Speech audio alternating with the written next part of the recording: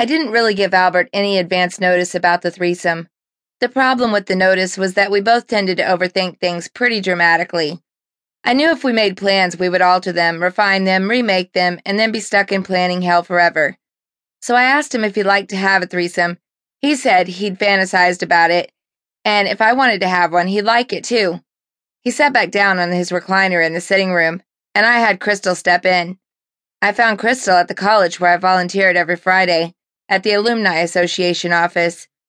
I guess, in fairness, I couldn't really call her a call girl, since I was pretty sure we were her first clients. She was beautiful, in a youthful and exuberant way. She was very alive and very enthusiastic.